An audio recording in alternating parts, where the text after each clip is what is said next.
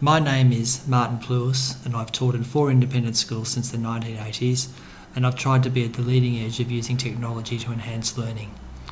You can find me on Twitter via @Plew, P-L-U, and my email is martinplewis@gmail.com if you wish to contact me. Since December 2015, I've attended all but a handful of Hornsby Council meetings as an observer, which has really helped my understanding of my local geography. Increasingly, I'm incorporating what I have learnt into my lessons, which to my surprise is a lot more than I thought would be the case. If you go to page 88 in the NESA New South Wales Geography syllabus for the topic Changing Places, the first section of the content covers urban environments where we in part need to investigate rural and urban comparisons, features of urban areas such as population, housing, construction, employment, services and facilities, and the advantages and disadvantages of urban living. This podcast is going to focus on a few lessons I wish to share with you based on this topic. Firstly, in my case, I'm teaching girls.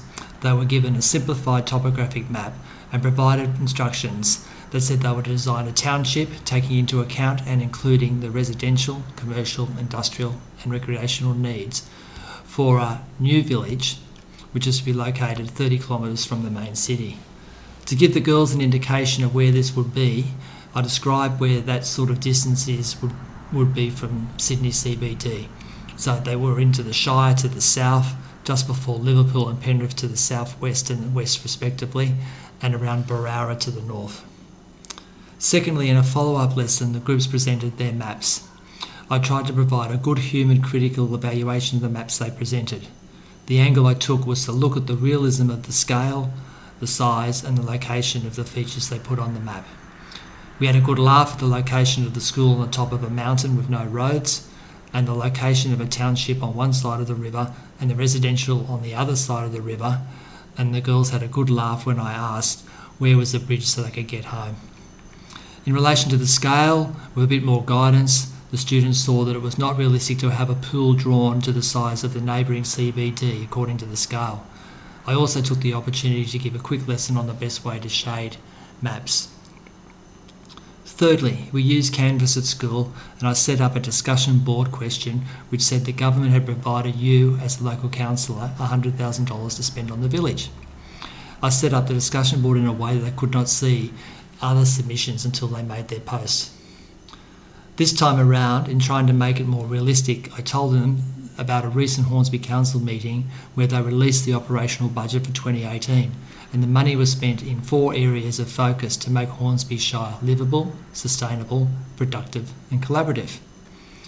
Now they had the $100,000 to spend on one of these 4 areas in their village, and they were required to identify what they would spend the money on and justify the expenditure, and to provide 2 reasons why they picked that feature, e.g. sustainability. Fourthly, after about 15 minutes of the discussion board activity, we peer marked as a group the different responses and identified a lack of detail and structure in their responses, which I hoped would be the case.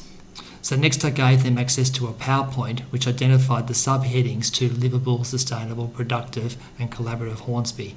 And I asked them to open up Inspiration on their laptops, which is a mind mapping program. Now they were to map out each of their focus areas using the Hornsby Council subheading as examples.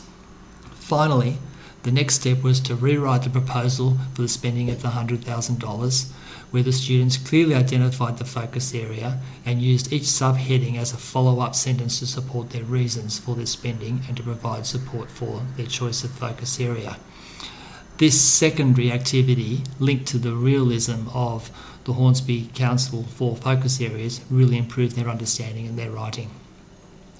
In conclusion, the approach went over a few lessons. It was clear they were building an increasing understanding of the key components of an urban village, the different functions, the need to establish priorities of spending.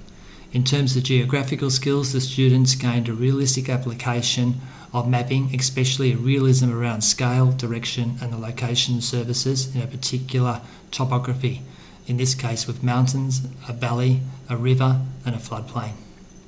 The other benefit of the lessons was to provide improvement in their writing and the use of real-world geographical examples. As a suggestion for the teachers listening, I suggest that you go to your local council websites and find the business papers. They are normally released 10 days before the next council meeting, or just do a Google search business papers in the council's name. These will provide you with top-shelf maps and statistics for your school's local geography and the framework to guide students to do the same sort of research for the suburb in which they live. In my case, I found this particularly useful for the boarders and helping them to engage in local geography of where they live.